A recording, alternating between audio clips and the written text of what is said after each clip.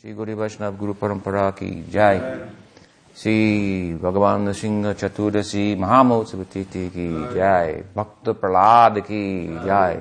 Shri Lakshmi Narasingha Deva ki Jai. Shri Ahovalam Dham ki Jai. Gaur Bhakta Vrinda ki Jai. Gaur Premanande Golo Haribo. Today we'll speak a little bit in honor of Shri Narasingha Bhagavan. And we did speak a little bit last night also, briefly, and largely with regard to the influence of and presence of Bhagavan Narasingha in Gaur Leela.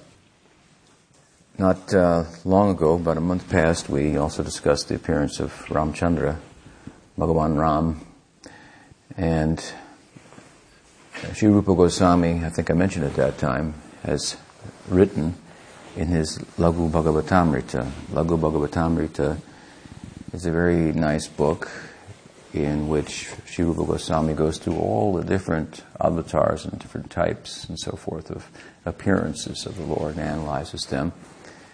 And of course he comes to the same conclusion that is arrived at in other texts that go about this in a slightly different way, this type of analysis. And that conclusion is that Krishna is the source of all avatars. This song we just sang of Jayadev Goswami, as we mentioned last night, says the same thing, an important point for us. And so, amongst all the different avatars, of which the Bhagavatam says they're asankhya, innumerable, uncountable, certain principal avatars have been mentioned in different ways at different times, 2 places in the Bhagavatam. And here's this famous song of Jayadev, celebrated by Mahaprabhu and all the Oriyan Vaishnavas in Jagannath Puri and all over the world for that matter. A very famous song, the introduction to Gita Govinda, mentioning what's considered by Sri Jayadev 10 principal avatars. Avatar means, of course, the descent of Bhagwan, and it's to this world. And it's the descent of whom? It's the descent of Krishna in various forms. So when contemplating these different avatars, then we think of our Ishta Devata, Shri Krishna, Radha Krishna, Shri Chaitanya Mahaprabhu appeared in this way, at this time, and in this way, and another time he appeared like this, and he did this. And this just serves to expound upon the innumerable, I should say, glories, qualities of our deity.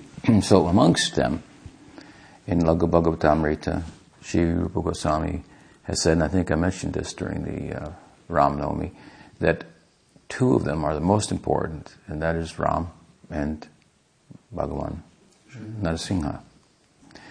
And he describes them as Sad Aishwarya avatars, means that in their person all the 6 opulences are manifest. There's a definition of Bhagavan given by Parashara, the precursor to Vyas, and I guess the father of Vyas.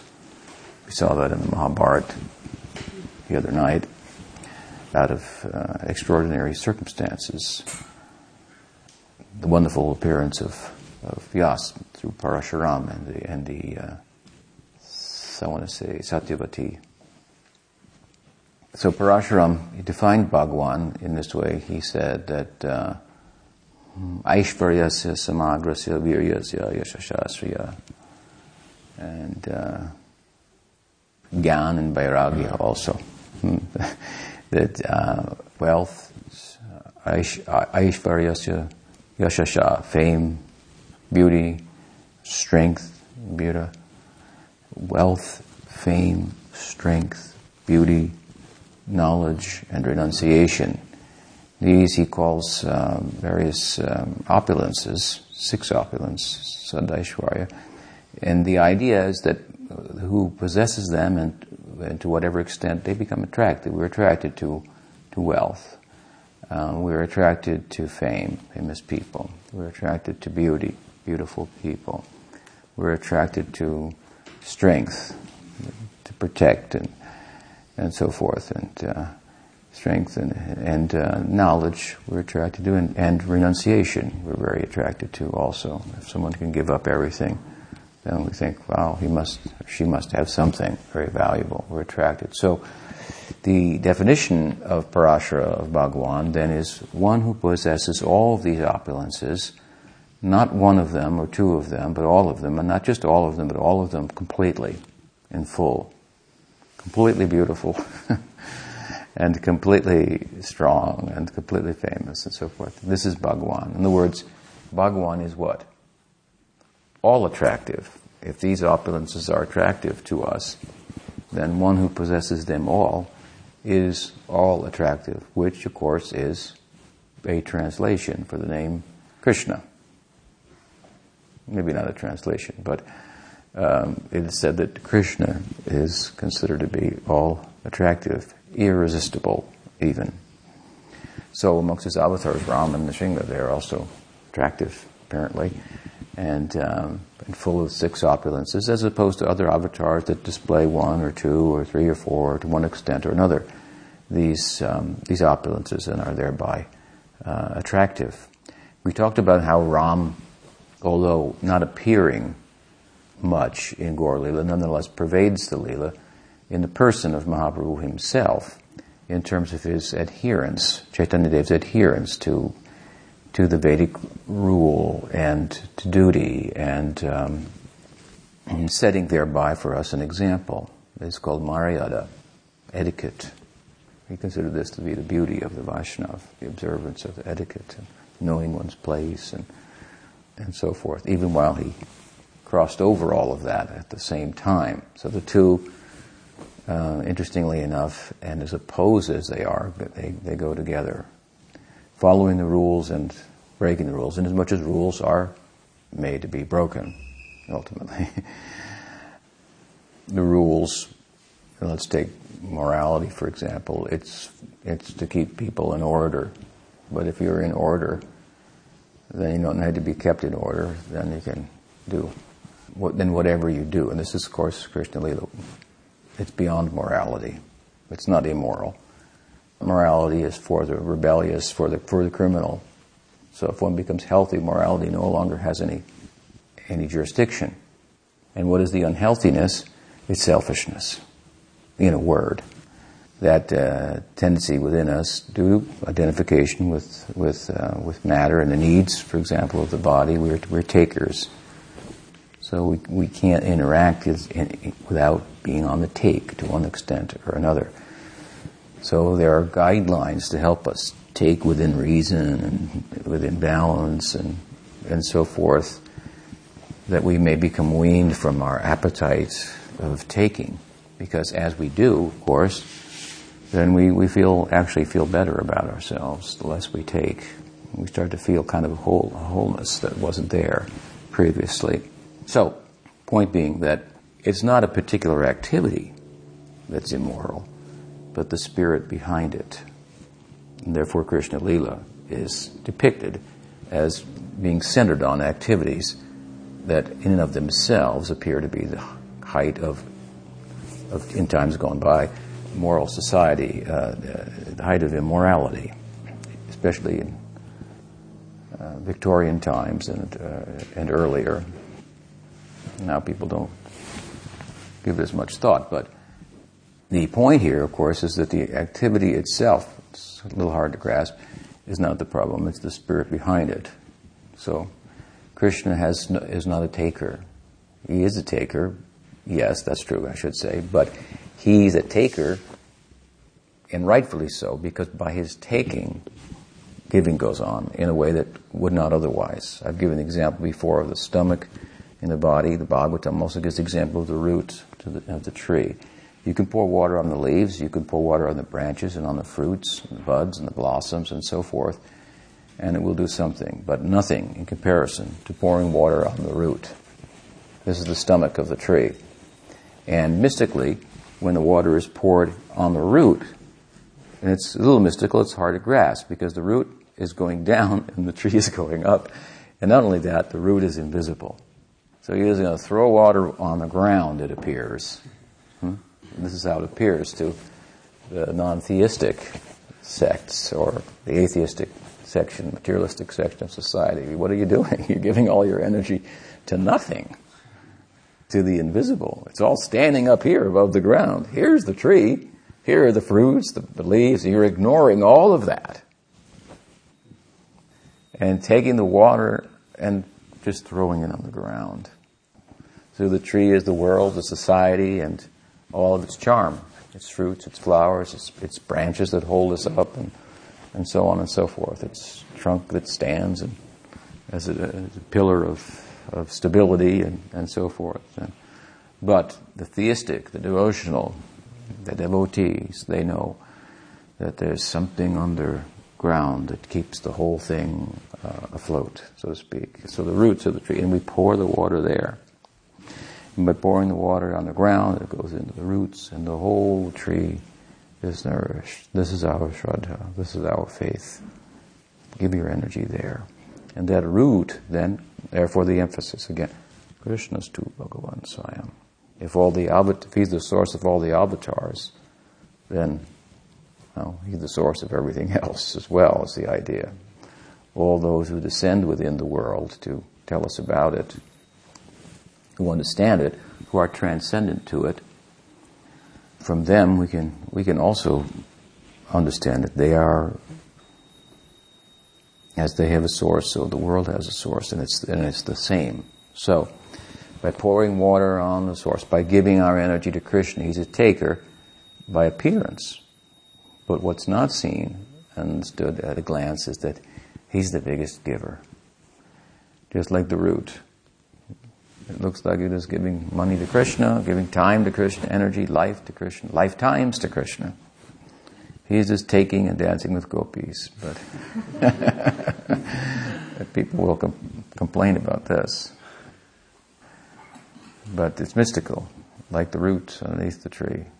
By giving to him, then that energy is distributed in a way that it could not possibly otherwise as widely nourish and help to sustain and bring about growth to others. We should be convinced about this point and cast ourselves, and ourselves means our hearts, our capacity to give into the invisible, so to speak. As much as we're convinced that we should pour water on the root of the tree, though a child might say, wait a minute, the tree's up here. This is an adult understanding. Pour the water on the ground into the root. So Krishna, Bhagavan, he's all attractive. He has all opulences in full, and if we study him and his different appearances, then we'll be drawn in with regard to Chaitanya Mahaprabhu's Leela. As I said, these two are most important. Mahaprabhu, in regard to Ram, we don't find many appearances of Ram in Leela, but we find that the substance of the Ram Leela, the Maryada, pervades Chaitanya Mahaprabhu's person. And by it he shows us what? How to live the moral and ethical life and be cured of our criminality, that tendency within us for taking. How to live that in the context of pursuing a life beyond morality. So don't be a big moralist, but don't be immoral. This is the idea. Too big of a moralist, you will not be able to understand Krishna and Chaitanya Mahaprabhu, especially Krishna. Chaitanya Mahaprabhu tries to make it a little easier by being moralist and setting an example in that regard, and at the same time reaching beyond. How can a person so moral as Chaitanya Mahaprabhu is the idea be worshipping the immoral Krishna unless there's something more than what meets the eye? And there is, as I'm explaining. So, Ram Leela. Ram is important. He's a Sadaishvarya avatar. Of course, he's a human-like, so that's important too, because we're all humans. And that endears him to us, perhaps more than some of the other avatars, a little harder to relate to for some, understandably, than humans, because we are humans. But here we have then the second of the two most important, Bhagavan Narasingha, and he's half man. And he's half lion. So amongst the beasts, he's the top. He's the king of beasts, as they say. and human at the same time. So this is, of course, a very stunning avatar that really stands out amongst so many, just due to the combination of man and animal appearance.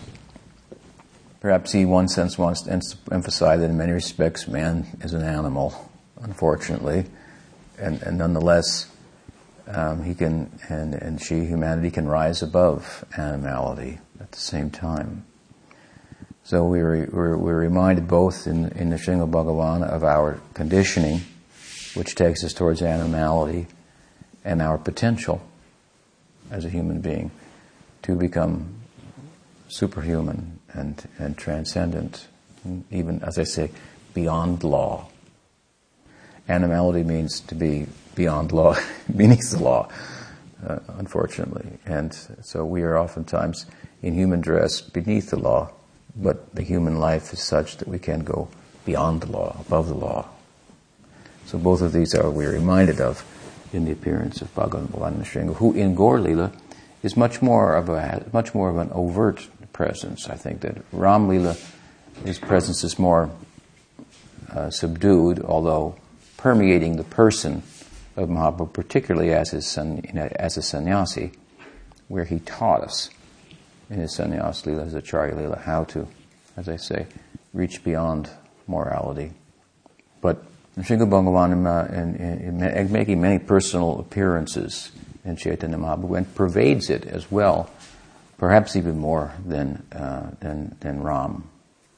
And I'll give a good example to help us appreciate this point. There are many, but I spoke of some last night. But one that comes to mind is we've been studying the Bhagavatam of late, and how important of a book that is, how important it was to Chaitanya Mahaprabhu. These things have been brought out, and it's noteworthy that how important Bhagavan Narasingha is in relation to Srimad Bhagavatam. Not merely that he takes up almost an entire canto, his Leela, 7th canto, and is part, and a big part, of a narrative that even has its beginnings in the 3rd canto, with the fall of Jai and Vijay from Vaikuntha and so forth. Not only in that sense is he prominent in regard to the Bhagavatam, but in another way also. And that is that Chaitanya Mahaprabhu, he had a great respect for the ancient commentator Sridhar Swami. Sridharer Anugat. He said, to those who follow in Puri, Vallabhacharya wanted to bring before Mahaprabhu his own commentary on Srimad Bhagavatam, in which he said he outdid the commentary of Sridhar Swami. Mahaprabhu didn't appreciate the way he was thinking about that, and considered it prideful, as represented by Krishnadas Kaviraj Goswami. And so he wouldn't entertain that commentary, he wouldn't listen to it. He said, Sridharer Anugat, who follows of Sridhar Likhana, the writings of Sridhar on Srimad Bhagavatam, means who follows the commentary of Srimad Bhagavatam, this person will become widely respected in the world. And someone who in some way undermines or makes more out of his own and less out of Sridhar Swami's, he's not going to get anywhere in the world, not in my world, the world of Chaitanya Mahaprabhu. And that's what happened to Ballabha, who became like an ugly duckling amongst swans, the swan-like associates of Chaitanya Mahaprabhu in Puri. Of course, Ballabha we have the greatest regard for. He's a great devotee. Mahaprabhu later gave him blessing to have his own sampradaya and so forth. But at this point in the Leela, Mahaprabhu detected some pride in him and taught all of us through this not to be prideful, that our efforts to glorify the Lord are all dependent upon the mercy of the previous acharyas. We may do more than them by their grace. Something like that. We may extend what they have given by their grace, and if we forget it's by their grace and some pride comes in, then it's all for naught. So what we find in the Goswami commentaries of Sanatana Goswami, Vaishnava Toshini, commentary on the 10th canto. Sri Jiva Goswami's Kram Sundarabha, a commentary on the entirety of Srimad Bhagavatam. Vishwanath Chakravarti Thakur's commentary on Srimad Bhagavatam. The Satsandarbha of Jiva Goswami, which is another explanation of Srimad Bhagavatam. In all of these commentaries, explanations, elucidations on Srimad Bhagavatam by the Gaudiya Acharyas, we find they all trace back to respect for Sridhar Swami. They cite his commentary and go on from there, for the most part. I mean, just about throughout. And Sridhar Swami says, and Sridhar Swami says, and Sridhar Swami says. So they very much embraced this insight and appreciation of Sridhar Swami. The virtue of his commentary has been explained by Jiva Goswami in his Tattva Sandarbha. The commentary was written presented in Kasi, in Benares, which, as we know from our study of Chaitanya Charitamrita, was a stronghold of impersonalism. Buddhist and Mayavad, stronghold of learning, of Gyan, not of bhakti. Poor Tapan Mishra, poor Chandrasekhar, they were stranded, dropped off the bus in Benares, and there was no bhakti there. But Mahaprabhu ordained it. He sent them there. Mahaprabhu told Tapan Mishra in East Bengal, when he first appeared to him in a dream, when Tapan was pondering the meaning of life and how to attain it. It means that he was studying so many different paths and whatnot to ascertain what is the best sadhya and sadhana, best goal, and how to attain that. And Mahaprabhu appeared to him in a dream and then in person the next day and told him that the best means and ends is what? Tadiya? What did he say? Bhakti, yes, but in particular he said, chanting the holy name. This is the means, this is the ends. Nam Sankirtan. And then he told them, go to Benares, wait for me there. Mahaprabhu was still a householder, so he knew he would take sannyas at that time. He was showing his omniscience at that time. He didn't say it, but he meant, later I'll take sannyas. I'll come there, I have my purpose. And how can I go there? If what? What was Mahaprabhu thinking? How can I go there if there are no devotees? The Lord is never without His devotees. He goes wherever His devotees are. So He sends them, the import of this, of course, He sends them to different places beforehand, and then He comes.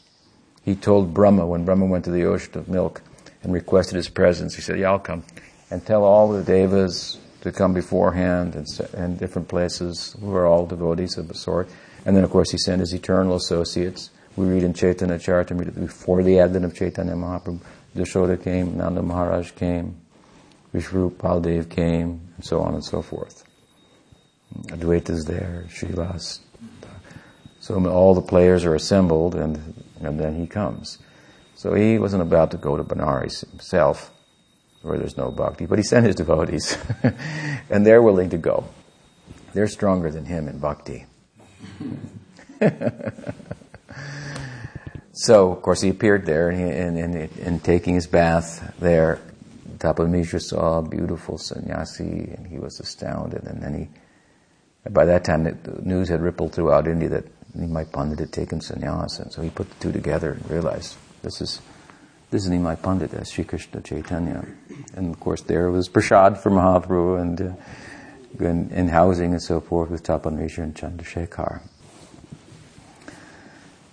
So it was there, in this God-forsaken place, this was, of course, before the time of Chaitanya Mahaprabhu, that Sridhar Swami presented his commentary on Srimad Bhagavatam, and it was rejected by the community of Advaitins because it was filled with descriptions of the eternality of the form of the Lord and the super excellence of bhakti over Gyan, and the nature of Swarup Shakti and the eternality of the Leela and so forth. I mean, it just starts out like that.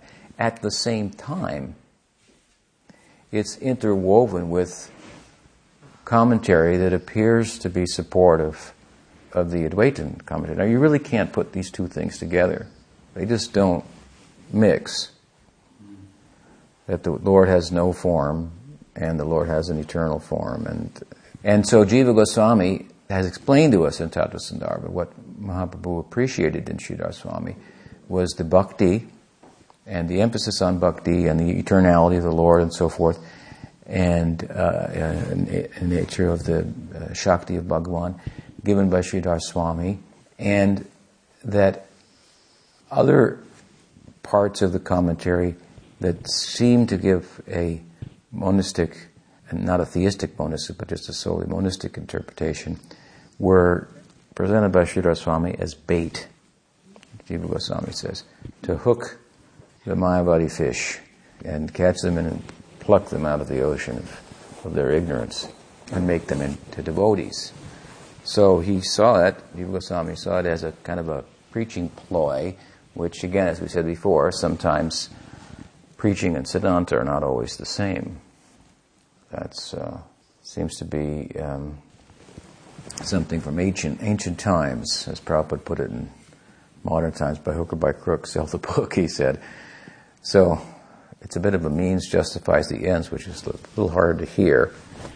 And we have to temper that, of course. And we find that Jiva Goswami had done it in a nice way. It makes sense to us.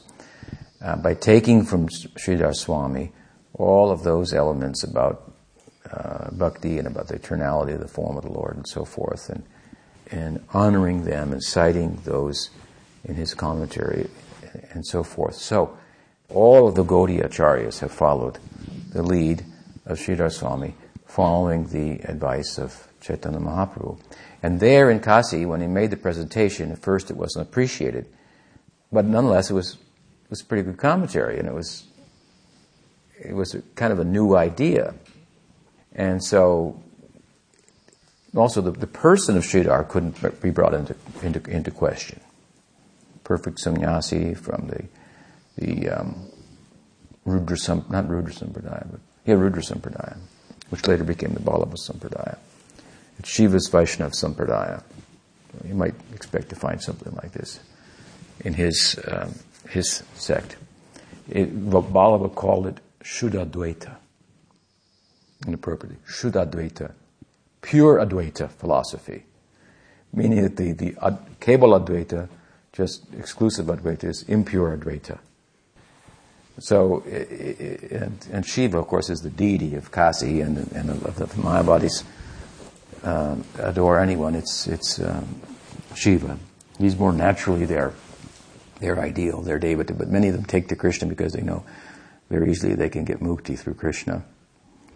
But Shiva's more naturally because he's a jnani, or he's a bhakta, of course, but his jnana side is more prominent, very thoughtful. It said that he counted every atom in existence, and he's an analytical type, this Shiva. So it's attractive to the impersonalists. And of course, he does overtly renunciation, which is their path. The corollary of jnana is vairagya, and so if you have knowledge, then why should you pursue non-enduring things when you're actually in pursuit of enduring happiness? So all the renunciation of naked sannyasins and so forth, and austerities of the Himalayas, and all this is out of some attachment to Shiva. He shows that side. Of course, there's a whole explanation, Vaishnava explanation, of why he shows that side and what's more important about Shiva and so forth. But this escapes the impersonalists. And of course, nobody says more flattering things about Shiva than we do ultimately. But anyway, there he's the main deity in Kashi, and he is the main temple. What is it? What's the name of that temple? I forget now. But big Shiva temple. So it was proposed that we'd take the book, the manuscript of Sridhar Swami on Bhagavatam, and put it before the deity of Shiva. And so they did. And then from that, a verse came from the deity. It goes something like this. Suko veti, Vyaso veti, Rajo veti na veti va. Sridharam hi sarvam veti Sri Narasingha prasadataha. The deity, Shiva, spoke. He said, Sukadev, Sukoveti. Sukadev knows the meaning of Srimad Bhagavatam. Vyasaveti. Vyas knows the meaning of Srimad Bhagavatam. Raj Parikshit, he might know, he might not sure about that. But Sridharam, he sarvam veti. One thing for sure, he said, you should be certain about this. Sridhar sarvam veti. Sridhar knows everything. Sri Narasingha prasadata, by the grace and the mercy of Narasingha Bhagavan. So his Ishta Devata, his deity, just like that boy, what is his name? Young man? Dhruva. We saw in the movie last night. He had a sanskar for Bhagavan Narasingha. This is his Ishta Devata. He's spending his life going from temple to temple, discovering new and old, unknown to many temples of Bhagavan Narasingha all over India. This is his preoccupation, and deep into the jungles, and you could see him. He just seemed like such a natural. He would reach up and touch the deity and see, look here, he has his arm here and his hand here, and isn't he beautiful, and so forth. He looked like a Prahlad almost, huh? Just a young man at the time of the movie. Endearing, appropriate. So Sridhar Swami this was his deity, Narasingha Bhagavan. And he wrote the commentary, this kind of seminal commentary, if you will, on Bhagavatam, that the Gaudiyas were taught by Mahaprabhu to revere and follow. When I went to Jaipur once, then of course, I went there a couple of times, but I visited the different Gaudiya deities. Radha Govinda, Radha Damodar are there. Some debate whether that's the original deity of Jiva Goswami or the original one is in Vrindavan and so forth. But at the Radha Damodar representation of Jiva Goswami's deity in Jaipur, there's also a deity of Nrsingadev that Sri Jiva Goswami worshipped. So naturally I bowed my head before Bhagavan Nrsinga and prayed to him that I might be blessed to understand the meaning of Srimad Bhagavatam, as he blessed Sridhar Swami, whose blessings then come onto the head of Jiva Goswami and our whole sampradaya for revering him and following his lead as advocated by Chaitanya Mahaprabhu. So how, if Bhagavatam is central to Gaudiya Vaishnavism, if it's the very heart of Chaitanya Mahaprabhu, and difficult to understand anybody's heart, what to speak of Chaitanya Mahaprabhu's heart, therefore difficult, if not impossible, to understand Srimad Bhagavatam, nonetheless, that's our task, so we need mercy. And here's the person to go to, Bhagavan Nrsinga. How more central to Chaitanya Mahaprabhu's Leela can this be? The revealer, the lead revealer of the significance of Srimad Bhagavatam, which is our main text. And the person of Bhagavan Nrsinga in many respects personifies the Bhagavatam. Also, you think about it. Tabakara kamalavare nakam adbhuta sringham. Tabakara kamalavare nakam. He's Tabakara kamala vare nakam. He has hands like a lotus. Beautiful lotus hands. And on the ends they have nails, nakam. Adbhuta sringham. He's wonderful and extraordinary. He's this combination of beauty and charm, like the lotus. The lotus embodies the beauty of the world.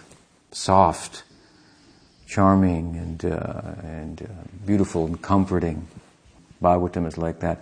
But it has nails too. It has nails. And it tears apart our misconceptions and exposes our anarthas so adeptly. It says, Nasta prayeshu abhadreshu nityam bhagavata sevaya bhagavati uttama shlokir bhaktir bhavati naistiki. Regular study of the Bhagavatam. They will tear apart all these intestine-like anarthas that made up the very body of the personification of evil, Hiranyakashipu. Materialism, Hiranyakashipu, what does it mean? Like gold and soft beds, so women and money, it means the opposite sex and money. This is what the material life is about for human society. And pursuing that unabated, then you become just a big, ferocious animal, submoral. And so Bhagavatam is meant to just dissect and tear and expose it for what it is. Narasingha Bhagavan, with his beautiful lotus-like hands and sharp nails, he tore apart the body of, this is the idea of Hiranyakashipu, right at the stomach, and pulled out his intestines, and then garlanded himself with the intestines, by way of saying that if you give your anarthas to me, give them up to me, then you become beautified by that. I'll become pleased. If the deity becomes pleased by when we bring forward a clean heart, is the idea. So his person, anyway, in one respect, personifies the Bhagavatam. We speak of the Radha Bhagavatam, and it's true, and this is what it's all about, and so on and so forth, and the Brajalila, and the beauty of Radha's love for Krishna, and so forth. But it's a rose, with the complete, with the thorns as well. Mm-hmm. Therefore, the other 9 cantos and so forth are emphasized. The thorns are there in the Brajalila. There's no doubt about that. But they're more subtle, and the pangs of separation and the plight of the Brajbasis at Krishna's apparent departure and so forth. But it's more, as I say, subtle. Other parts of the Bhagavatam, it's more clear that there are thorns we have to get through to get to the rose. We have to get rose, that sweet fragrance of the Brajalila. We have to dispense of our anarthas. So Bhagavan Narasingha so much personifies this. He's called Bhakti Vigna Vinashana. So obstacles to bhakti he removes. And those obstacles are really not outside of ourselves. They're within ourselves. So he wants to get inside, to the innards, so to speak, and pull out the innards of our material, makeup of our material life.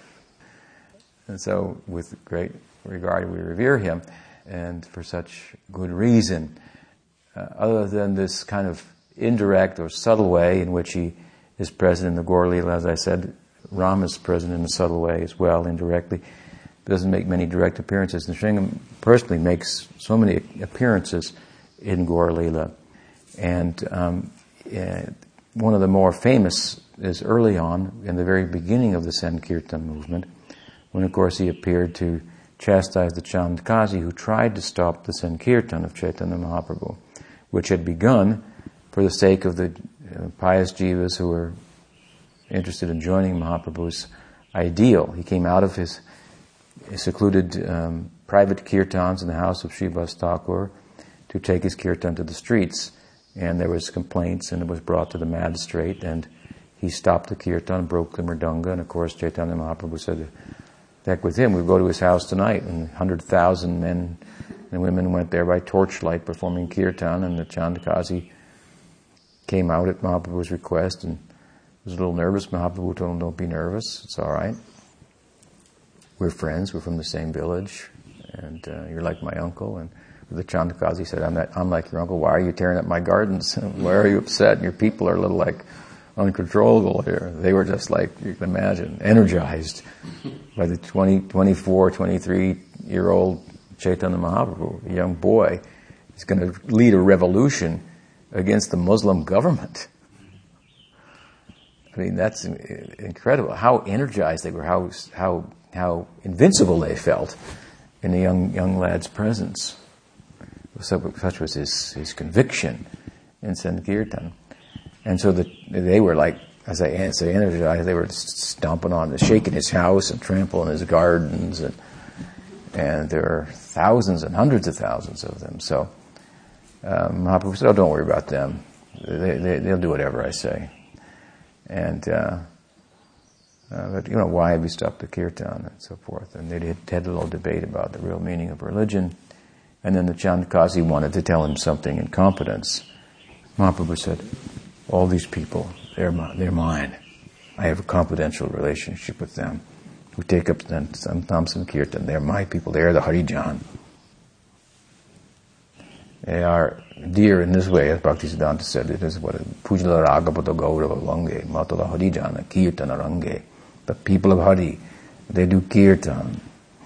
They play that drum, the favorite instrument of Nrsingadev, and do loud Kirtan. And they worship that ideal of Ragmarg, as Chaitanya Mahaprabhu taught. So these are my people, he said. We're in confidence here. Don't worry. You can say whatever you say to me, you can say to them.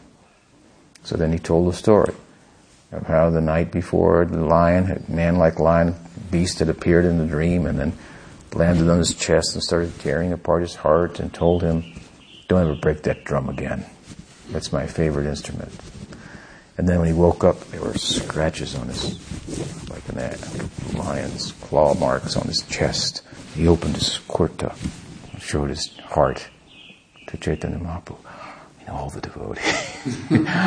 Just imagine how they felt to see that and understand that Bhagavan Nrsinga was protecting them, protecting the Sankirtan.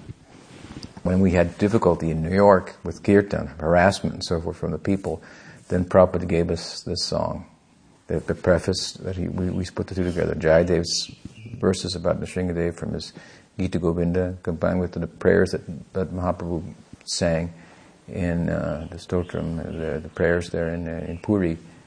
Namaste Narasinghaya Praladadayine Hiranyakashipu Vaksha Silatangana Alaye. And for the protection he gave, you chant this, for protection of the Sankirtan. So it's true that we think of Bhagavan Nrsinga as Bhakti Vigna Vinashana. He destroys obstacles to Bhakti, the obstacles within ourselves and so forth.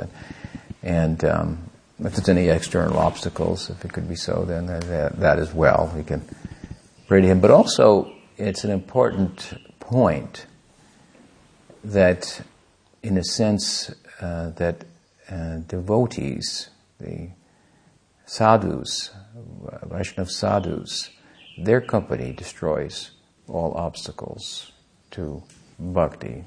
So, what is the need then to worship Nrsingadev? This is the point. And in Bhaktivinoda Thakur's prayers, you may know, Mama Bhakta Kriva Bole Vigna Jabe Dura. Mama Bhakta Bole Vigna Jabe Dura. The obstacles, Dura, they go far away, Nrsingadev said, by keeping the company of my devotees. So from his own lotus mouth, Nrsinga Bhagavan makes the same point. I'm thought of, the idea is, as the protector of bhakti. But the fact of the matter is, if you keep the good company of sadhus, they'll destroy all obstacles to bhakti. Those who don't understand that as well, not as advanced, they worship me to become free from obstacles. But they're more confident than me even. This is a heavy point of our philosophy, the importance of the Vaishnava. Not that we should not regard Nrsinga Bhagavan, but that's his own statement from the pen of Bhaktivinoda Thakur. Yes, I do destroy obstacles, and I did that in my Leela. I demonstrated that by protecting Prahlad and destroying Hiranyakashipu. Yeah, I take pleasure in that. It's true, but there's a little Nrsinga in all of my devotees. Something like that. This is the idea. In all of the Gaur Bhaktas, there's a little bit of Nrsingadev. Yeah? So, anyway, a very important avatar for us, and many wonderful things to be learned from the Leela, from the very basic thing of, from a psychological perspective, it's a father-son, disagreement. It's a big father-son, parent-child disagreement. And in the end, of course, the child becomes a teacher of the parent, which is such a wonderful thing, because the basic idea, of course, you obey your mother and father. It's a commandment. Obey your mother and father. Bhagavatam puts a twist on it. What does he say in the 5th canto? I think it's Prahlad speaking, actually. That the 5th canto says, one should not become a father one should not become a mother, one should not become a guru, or any such role model for others in life. How does that go? Unless Mochayadya samupeta mityam Guru nasasyad janani nasasyad pita nasasyad. Don't become a guru, a teacher, a father, a parent, or mother, or any kind of role model. Namochayadya samupeta mityam. Unless you can free your dependence from birth and death. This is a real teaching. This is what will really help the people, because people are jivas in the plight of material existence. This is ultimate knowledge. And so Prahlad disobeyed his father. Father-son rift. And in the end, of course, he became the teacher. He said, teach your parents well. You know that song? It was a famous song in the 60s. Yeah, Crosby, Stills, Nash, and nice song. Teach your parents well. So, of course, I guess we did that in some respect. But this is the Bhagavatam reversing the whole thing out, of course. You learn from the parents, but the son becomes the teacher of the parent. In the end, it was Prahlad praying. Narasingha asked so many things. Take this, I'm Bhagavan, I've come. Take my blessing. You should take it. No, I don't want anything. No, I don't want anything. Amikichuchayana. I don't want anything. I don't want anything. I don't want anything. Take something. I order you to take something. Well, if it's for your pleasure, on that basis, for you, if you want on that basis, then I'll take something. I'll take this. Give a blessing to my father, who was so inimical to Prahlad and so forth. So much to be learned from that fathers can learn from children even. This is a good lesson. They should be open to that. The whole Leela is about openness in many respects to new things and different things, unexpected things. As I said last night, it's also about in-betweens and the ambiguity that comes at such times, where there seems to be a lack of knowing of how to go forward and so forth. The message of the Narasingha Leela is that Bhagavan is near at such times. He's near. You have to reach out to him only. He's accessible at such times. He's very close. And there's an openness that comes at that time, and a vulnerability that comes at such times. See what an extraordinary way he's present to help us. So these are real human, crises and so forth. Crises within the family, with the parents, and with just transitions in life from one stage to another, from one plan to another, and so forth. And these are times of, as I say, of vulnerability, ambiguity, and where you least might expect to find such powerful help available. And that's to do the Bhagavatam. It's available. And which avatar is depicting this? Such a powerful one. I mean, you just take one look and you think, he can do something. What he does exactly, I'm not sure, but it's something powerful. I'll end tonight, this afternoon, with a story that Agni Dev told me last night. That's quite nice. He became the temple president in ISKCON's Laguna Beach temple at a time when the temple had been occupied by people who were devotees, largely in name, only that's to say that their conduct didn't correspond with the decorum mandated by Chaitanya Mahaprabhu by any stretch. They were dealing drugs in they had a huge drug ring. The Prabhupada was present at the time, and somehow this happened. This little town, Laguna Beach, they didn't have a big temple there, but a little presence. And the fellow that was there in charge was involved, I guess, right, in a drug ring, and they were smuggling heroin and heavy drugs, and devotees were going overseas and bringing it from India or somewhere in suitcases, and they were making all this money and so forth. And then they were trying to, make up for it by giving some donations here and there to different GBCs. It was a huge moral deviation within ISKCON that was taking place. And as it was found out, Agni Dev was sent to the rescue. to clean up the temple.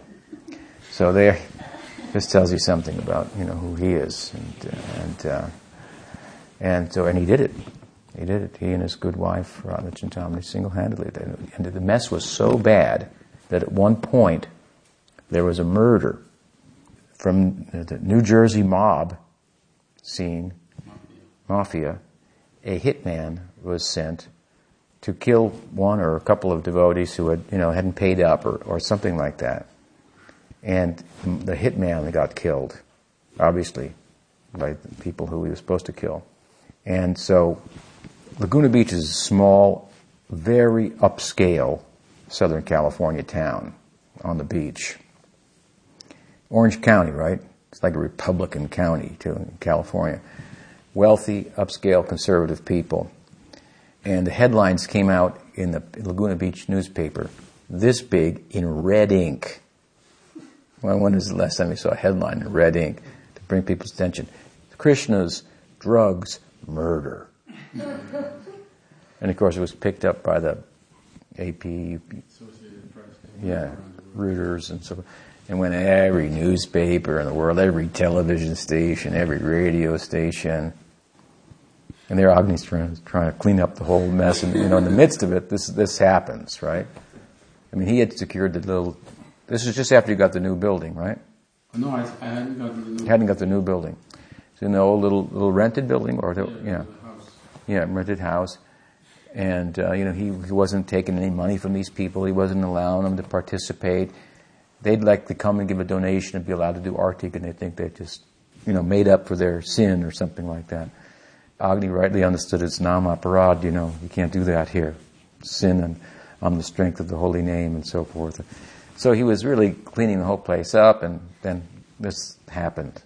And so they called a press conference, and a devotee who was a PR person from Los Angeles came down, and they wanted to explain that that ISKCON's position, and this is not us. There are bad devotees, and they're not affiliated with us, and Agni's been here and gotten rid of them, and so on and so forth. They had a little press packet they gave out and everything. So the reporters were all around in the temple room taking pictures, and they had video crews and microphones and pens and pads and so forth. And Agni's at the door as they're filing out, and there's this big picture of Narasingha Bhagavan there. So one of the reporters looks up and sees that and goes, Agni could just see his mind and go, aha! And he looks at it, and it's like blood and, killing, and it's tearing Hiranyakashipu apart. And he's not sure what to make of it exactly, but he thinks, I got him here. They made a nice story, a nice presentation of what they're really all about. They're nonviolent, They don't condone any of these kind of things, They're vegetarian even. They wouldn't hurt a flea, We're not a cult, We're just nice people. This is our religion, and Krishna's our deity. He plays the flute only, He dances with Radha, And they're, okay, but, and then he sees the picture of Narasingha and he thinks, I got him. Wow. But he's not quite sure, what to make of it. So he turns to Agni and says, what's that? And Agni could read his mind, what Agni just said to him, what do you think it is? He just looked at it and he just walked out. It's like Narasingha looked at him and said, you better not. The guy just kind of thought I better just leave here, I mean, he could have taken a picture and that would have showed up on the headline, on the news, and deity in temple, all they say nonviolent, So he has a look of, better watch out. Don't mess with my devotees, something like that. And that's I've heard other stories like that where bringing him into the picture, you might think would this is really going to alienate people. It has another effect. He, through his depiction in art and so forth, has a way of telling demonic people or those who might want to use it against him, you might want to think twice about that. So, Bhagavan Narasingha ki jai, Sri Narasingha Caturdasi Mahamotsava Titi ki jai. Shri Gauranga Mahaprabhu ki jai, Gaur Leela ki jai, Gaur Bhaktivinoda ki jai, Gaur Premanande, Hari Hari Bol.